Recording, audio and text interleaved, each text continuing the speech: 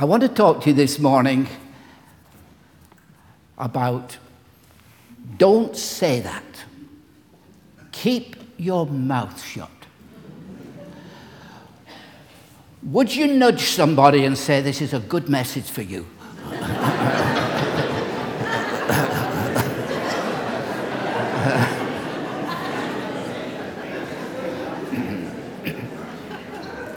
Okay. The proverb tells us death and life are in the power of the tongue. What you say is very important, and what you don't say is very important. Joshua told the people, he said, you shall not even mention the names of their gods, nor cause anyone to swear by them. And then the Apostle Paul in the New Testament, he said, for it is a shameful thing even to speak of the things which are done by them in secret. On the positive side, Psalm 107 says, let the redeemed of the Lord say so, whom he has redeemed from the hand of the enemy. And there's that great confession, isn't there, in Romans where it says, if you will confess with your mouth the Lord Jesus, believe in your heart that God raised him from the dead, you will be saved. But certain people were told not to speak, not to say things. And the first person I want to draw your attention to is Jeremiah. Now, God spoke to Jeremiah, and he was young, and God was setting out for him his whole life's ministry. And when God told Jeremiah what he wanted him to do, Jeremiah felt so inadequate. And this is what the scriptures say. The word of the Lord came to me, saying, before I formed you, this is what God is talking to Jeremiah about. Before I formed you in the womb, I knew you. Before you were born, I sanctified you. I ordained you as a prophet to the nations. So this is the life's work that God wants him to do. Then said I, Lord God, behold, I cannot speak, for I am a youth. The old Bible says, I am a child. But the Lord said to me, do not say I am a child, for you shall go to all to whom I send you, and whatever I command you, you shall speak. Do not be afraid of their faces, for I am with you to deliver you, says the Lord.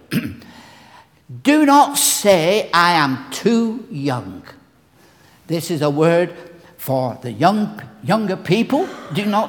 I am not qualified. I can't do what you're asking me to do. I'm not experienced. And maybe you're just a new convert. You just came to know the Lord. You might think, other people are better than me. Other people are more qualified. Paul had to remind Timothy, don't let anybody look down on you because you're young, Timothy. That's what he said. And of course, Samuel was just a little boy when God spoke to him. And God conveyed to Samuel what the old priest could not receive at that time. So do not say, I am a child. Do not say, I'm too young. Do not say, I can't do this. Do not say other people are more qualified. Because where God calls you, he enables you. And where he leads you, he feeds you. And where he guides, he will provide. And there is no need to be in any way apprehensive. And of course, Jeremiah, he became a great prophet because the Spirit of the Lord was with him. And God can make up to you and I what we lack in gifting, in everything.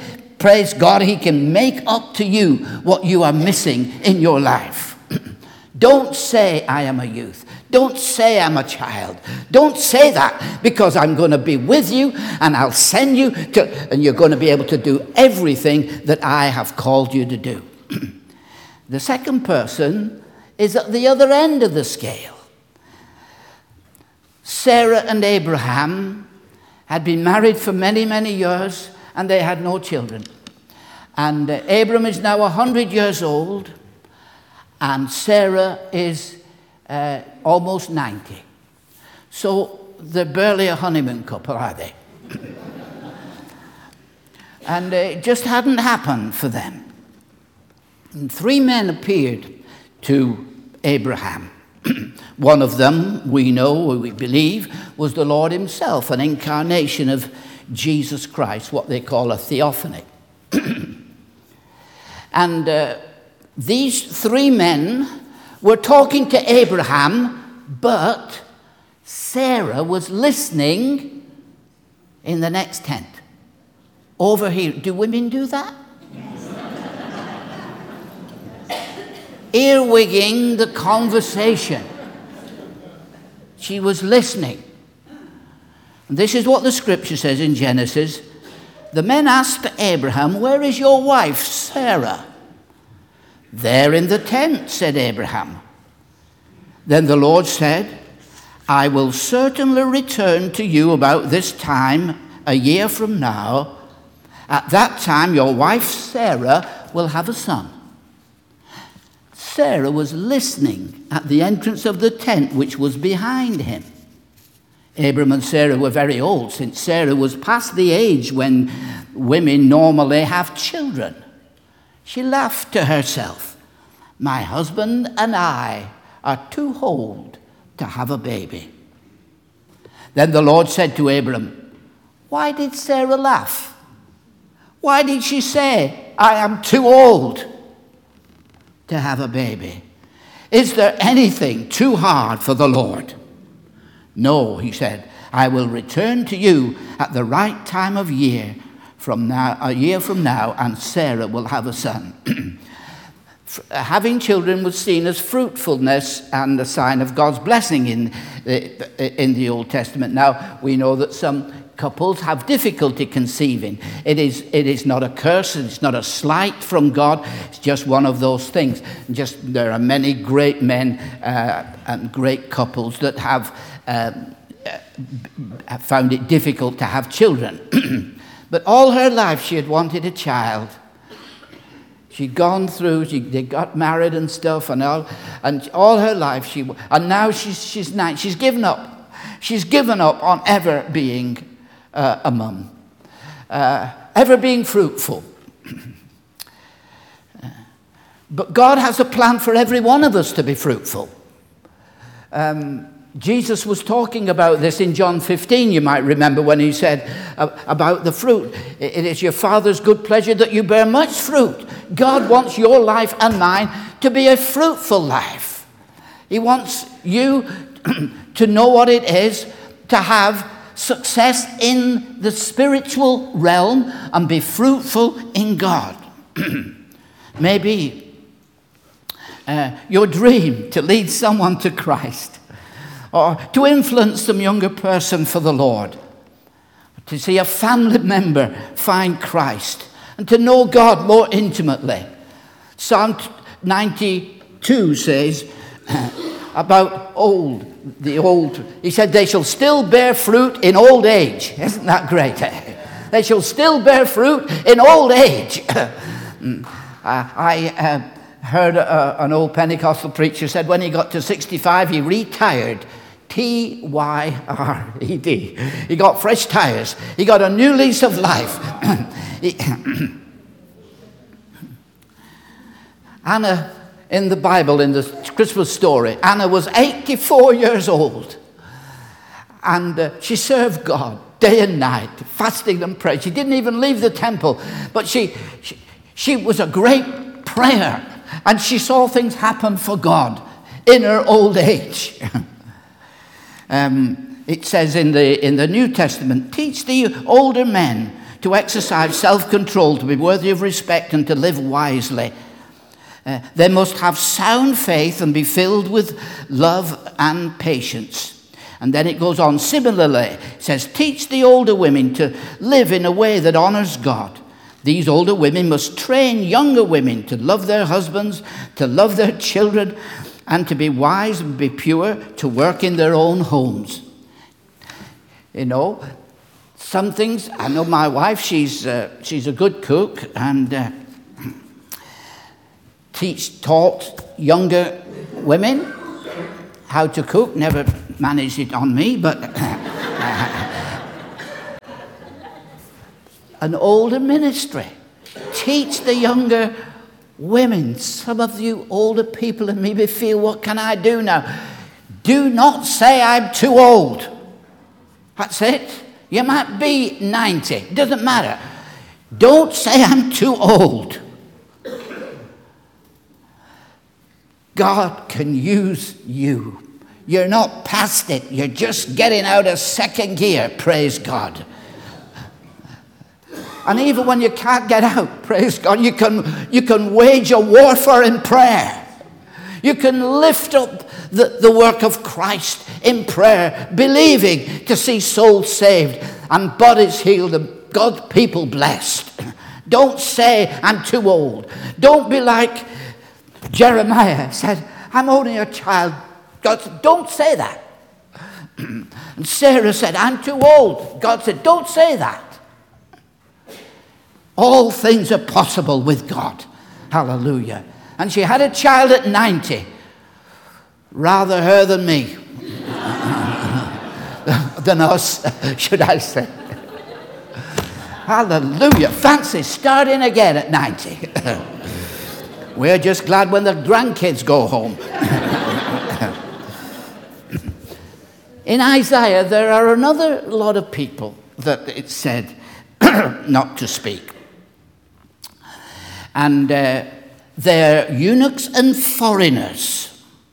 And this is what Isaiah 56 says. Don't let foreigners who commit themselves to the Lord say, the Lord will never let me be part of his people. And don't let the eunuchs say, I'm a dried up tree with no children and no future. People who feel that they don't fit in. I'm a stranger. Now, the keeping of the Jewish Sabbath was never incumbent on the Gentiles. But if Gentiles joined themselves to become part of the Jewish community, they had to go through the same covenant rites as normal Jews. And here are these Gentile people, these strangers. They're saying, I will never feel part. God will never include me in his people. And the Lord said, don't say that. God will include you. You are part of the family of God. If you know the Lord, if you love the Savior, if you've come to the cross and had your sins forgiven and found peace with God, you're in the family of God. The Bible says once we were strangers and aliens, but now we are fellow citizens with the saints and we belong to the household of God. And some people feel, I don't belong. You do belong. Don't say I don't belong. You do belong. And here were these eunuchs now. He says, don't let the eunuchs say, I am a dry twig. Jesus spoke about this. He said, some are born as eunuchs, some have been made eunuchs by others, and some choose not to marry for the sake of the kingdom of God. But these eunuchs, they said, I feel I'm just a dry twig. I feel I've missed out on life. I watch other people with their kids and their grandkids, and I feel I missed out. And I did it for the kingdom's sake. And the Lord said, do not let the eunuchs say that. Some people feel that they have missed out somewhere on life. I think I might have read this little story to you before, but there was a missionary couple that were coming back from Africa. They spent all of their life as a missionary couple in Africa. And they were coming back on one of those ocean-going liners. I'll just read part of it. An old missionary couple had been working in Africa for years. They were returning to New York City to retire. They had no pension. Their health was broken. they were defeated, discouraged, and afraid. They discovered that they were booked on the same ship as President Teddy Roosevelt, who was returning from one of his big game hunting expeditions. And everybody on board wanted a glimpse of the great man. When the ship docked in New York, a band was waiting to greet the president. The mayor and other dignitaries were there. The papers were full of the president's arrival, but no one noticed this missionary couple. They slipped off the ship and found a cheap flat on the east side, hoping the next day to see what they could do to make a living in the city. That night, the man's spirit broke. He said to his wife, "I can't take this. God is not treating us fairly." His wife replied, "Why don't you go into the bedroom and tell that to the Lord?" A short time later, he came out of the bedroom, but now his face was completely different. His wife asked, "Dear, what happened?" He said, "The Lord settled it with me. I told him how bitter I was that the president should receive this tremendous homecoming. But when no one met us as we returned home, and when I had finished, it seemed as though the Lord put his hand on my shoulder and simply said, 'But son, you're not home yet. You're not home yet.'" Here was a couple, they felt they'd missed out on life. They hadn't much money. They hadn't done, but they served God faithfully all through their lives. Praise God. And this is what the scripture says about those strangers and eunuchs. For this is what the Lord says: "I will bless those eunuchs who keep my Sabbath, my holy days, and who choose to do what pleases me and commit their lives to me. I will give them within the walls of my house a memorial and a name far greater than the sons and daughters could give. For the name I give them is an everlasting name. It will never disappear." For those who have sacrificed anything for the kingdom of God, praise God. Jesus said, there is laid up, or Paul said, didn't he? There laid up a crown of righteousness, which the Lord would give him. For those who serve the Lord, there is a blessing. And even though it might have cost you, like this old couple coming back from Africa, praise God, when we get home, there is a great reward for the people of God. Thirdly, I have only 24 more points to go. Thirdly, do not say, "I'll take revenge." In Proverbs 24, it says, "Don't talk about your neighbors behind their backs." I'm reading from a more modern version. "No slander or gossip, please. Don't say to anyone, I'll get back at you for what you did to me. I'll make you pay for what you did." Now, we all like it when people, the baddie, gets their comeuppance. And he's been a nasty piece of work. And then in the end, he gets clobbered, or, you know, we all think, fine. But this is what it says. We should not take vengeance. We should not take revenge. Never take revenge. Leave that to the righteous anger of God. For the scripture says, "I will take revenge. I will pay them back, says the Lord. And whoever you may have hurt you." And sometimes Christians feel the hurt, maybe some other Christians.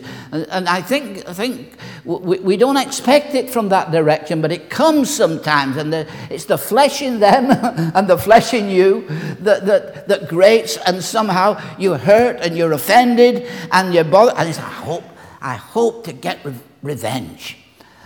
My father was speaking in New York. I used to go myself a lot at one time. But he said that the senior pastor there, a lady pastor it was, And she said she was standing on the sidewalk. They call sidewalks in America. And it had been raining, and there was a great puddle. And the bus driver came, and he went into this puddle of water. Can somebody help this brother? Are you okay? They're all right? Yeah, okay. The bus driver hit this puddle of water and drenched her through. And she said, Lord, let all his tires down. Well, the Bible says, don't take offense. Do not say, I'll get you back from what you did. Leave that to the Lord. In the end, God will judge. The Bible says, who are you to judge another man's servant? To his own master he stands and he falls. Finally, in John chapter 4, Jesus had taken his journey through Samaria. And he sat by a well. And the disciples had gone into the town to get food for themselves. And a lady came out to draw water. And Jesus struck up a conversation with this lady. He said, would you give me a drink? And she said, how is it that you were a Jew and you were asking me for a drink when Jews don't talk to Samaritans? And Jesus said, if you knew the gift of God and who it is that's saying to you, give me a drink, you would have asked him, and he would have given you living water. So they get talking, and then he said to her, go and call your husband. She said, I don't have a husband.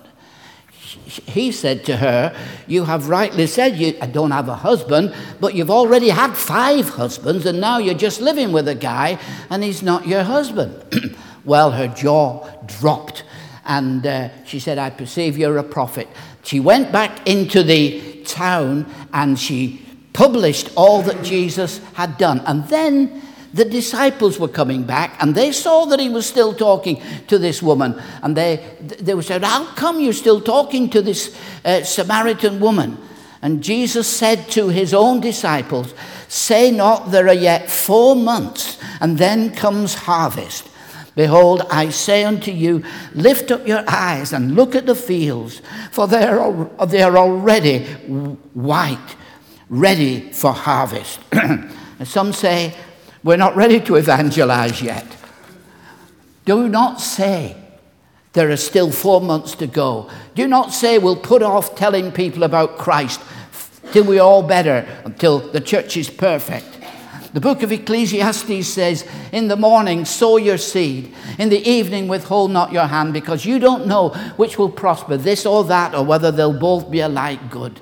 Jesus is saying the harvest is now. Let's look at the fields. Let's see people are ready to give their lives to Christ. People who have missed the way, walked out, young people with a doom and gloom prediction over their heads. Young couples doing their best to bring up the family on limited income. Older people who once maybe went to Sunday school and church but now have left the faith of their childhood, and they just would like to get back to the Lord. People in your world, people that you see when you go to the shop or when you go home, and people that you meet to ask. People need the Lord. And don't say, it'll be okay. It's in time to come. Jesus said, don't say there's 4 months to go. The harvest is now. Hallelujah. Don't say that, because the harvest is now. How many of you would love to see thousands and thousands of people finding Christ as your Lord and Savior? Now, I have got for you a little video. I don't normally like videos. I keep on telling Jeff, but but this is a video that I'd like you to watch. And Natalie, our technical expert, says she doesn't know if it might be a bit grey. So if it's a bit grey, but you can hear the words. And it's about a man. Well, I'll leave you to to see. And then I'll just come back and we're going to do a song together. Thank you.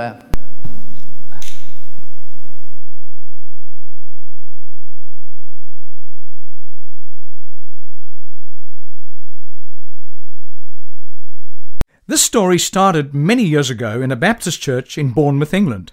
One Sunday night, the pastor, Dr. Francis Dixon, asked a man named Peter to share his testimony. Peter got up and said, "This is how I was saved. I was in the Royal Navy. I was walking down George Street in Sydney, Australia, and out of nowhere stepped a gentleman, and he said to me, 'Excuse me, sir, could I ask you a question? I hope that it won't offend you, but if you were to die today, where would you spend eternity? The Bible says that it'll either be in heaven or in hell. Would you think about that, please? Thank you. God bless you.' Then the man left. I'd never been confronted with that question. I couldn't get it out of my mind. I got back to England, met someone who took me to a mission, and that's where I became a Christian. Some while later, they had a youth meeting in the same church in Bournemouth, and Noel, one of the visiting team, shared his testimony. This is how I came to know Jesus Christ. I was in the Royal Navy, and my ship was stationed in Sydney. One evening, I was walking down George Street when out of nowhere stepped a man. He said to me, 'Young man, I have a question to ask you. If you should die tonight, where would you go? Would it be heaven or hell? Now, don't try to evade the question. It must be one or the other.' What he said bothered me for many months. I sought out a Christian. He helped me, and I gave my life to Christ. My Baptists love testimonies like that. The Baptist pastor from England was now very puzzled. Not long afterwards, he was preaching in Adelaide, South Australia, when he decided to tell the story of Peter and Noel's separate encounters with the man in George Street. As he did so, a man jumped up excitedly and said, I'm another. I was drawn to receive Christ the same way by the same man on George Street. This was Corporal Murray Wilkes, who had been in a hurry to catch his tram on George Street, when a voice behind him called, 'Hey, wait!' Murray stopped and turned around. The stranger in front of him asked, 'Soldier, if you were to die tonight, where would you go? Would it be heaven or hell?' 'I hope I'd go to heaven,' replied Murray. 'Hoping isn't good enough,' said the stranger. 'You can know.' The stranger's question had exposed a raw nerve in Murray's life. Although he was a good-living, church-going, married man, he also knew he was a hypocrite and had never faced the question of eternal destiny. 2 weeks later, Murray knelt in the army barracks and gave his life to Christ. Dr. Francis Dixon continued his tour, and when preaching in Perth, he once again shared the stories. Afterwards, a young man came up to him and told how he too had been in the Navy, had visited George Street, and had become a Christian after meeting the stranger with his compelling question. When Dr. Dixon finally arrived in Sydney, he was eager to find out more about this urban missionary, and he asked a Christian worker, "Who's this man in George Street? I know him well. His name is Frank Jenner." Francis Dixon was taken to a humble little house where he was introduced to Frank Jenner. As Francis related the story of the 4 young servicemen who'd come to know Christ through his simple question, Frank began to weep. "I've never heard that anyone I'd spoken to had gone on for the Lord. Some made the decision when I talked to them at a Saturday night of witnessing and then came home for breakfast on a Sunday morning. Sometimes 30 people came home with me, but I never knew any more than that." Frank had carried on this work for 16 years, and this was the first time he'd heard of any lasting results. I would say he really had to be committed to show that sort of gratitude and love for Jesus, to do that for so many years and not hear of any results. Over the next few years, Francis Dixon preached around the world, and he told the story of Frank Jenner from time to time. In the UK, at an evangelical convention, where pastors came to him, saying they had been arrested by the stranger with his startling question. In India, at a missionary convention, where an Indian man had come to Sydney on one visit and had been confronted by Frank's question. He had received Christ and had eventually gone into Christian ministry. In Jamaica, at a missionary conference, where a couple of missionaries had come to Jesus years before, at Frank Jenner's witness. In the United States, at a naval chaplain's conference, he shared about the man of George Street and his witness. A chaplain stood and shared that he too had come to Christ as a result of Frank Jenner's arresting question. It's impossible to know how many lives were touched by that one-line sermon, but it's safe to say that Frank Jenner's legacy is measured in terms more lasting than simple numbers can convey. Frank recounted his own journey of faith, which is every bit as remarkable as the lives of those he touched. "Before I knew Jesus," he said, "I lived the wild life of a sailor to the full and had become addicted to gambling. Then in 1937, I met my Savior for the first time and my life was transformed. The addiction to gambling, gone forever.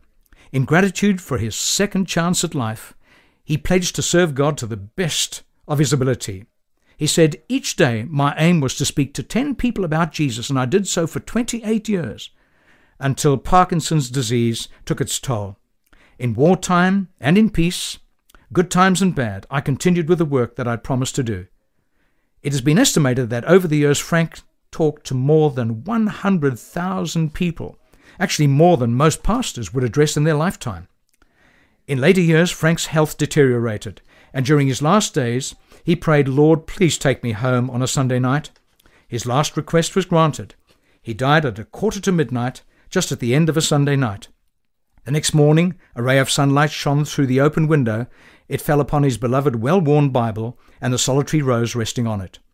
No one except a little group of Christians in Sydney knew Frank Jenner. But I tell you, his name was famous in heaven. Heaven knew him, and you can imagine the welcome he received when he went home to glory. Jesus said, "If you confess me before men, I'll confess you before my Father in heaven." Personally, I think Jesus confessed Frank's name very often to his Father in heaven. And conversely, Jesus said, "If you don't confess me before men, I won't confess you before my Father in heaven." Actually, that's where it's best to be recognized, in heaven, by your Heavenly Father rather than on earth, because that's where our reward is too. Personally, I don't think Frank Jenner's face would ever have been published on the cover of any prestigious Christian publication, or his story carry more than a few paragraphs in a Christian magazine. But God has made sure that his story has been told to honor this man who honored Jesus so much. God bless you and empower you to be a bold and unembarrassed witness for Jesus Christ. That's a great story, isn't it? Hallelujah. Don't say, "I'm too young." Don't say, "I'm too old." Don't say, "I don't belong." Don't say, "I'll get you back for what you did to me." And don't say, "The harvest is a long way off." Let's serve the Lord now where we are. I've asked Chris if we could sing this lovely old song. Here I am, wholly available. Ask for me, I will serve the Lord. And I'd like you to stand with me and, as an act of dedication to God, tell the Lord, "Here I am." I'm not going to say I'm too young and inexperienced. I'm not going to look too deeply at my own weaknesses, but I'm going to look to the Lord. Neither am I going to say I'm too old. I've done my bit. I'm not going to do any more. Don't say that. Don't say the harvest is a long way off, because God wants to reach people through you and I in our day and in our generation. Amen.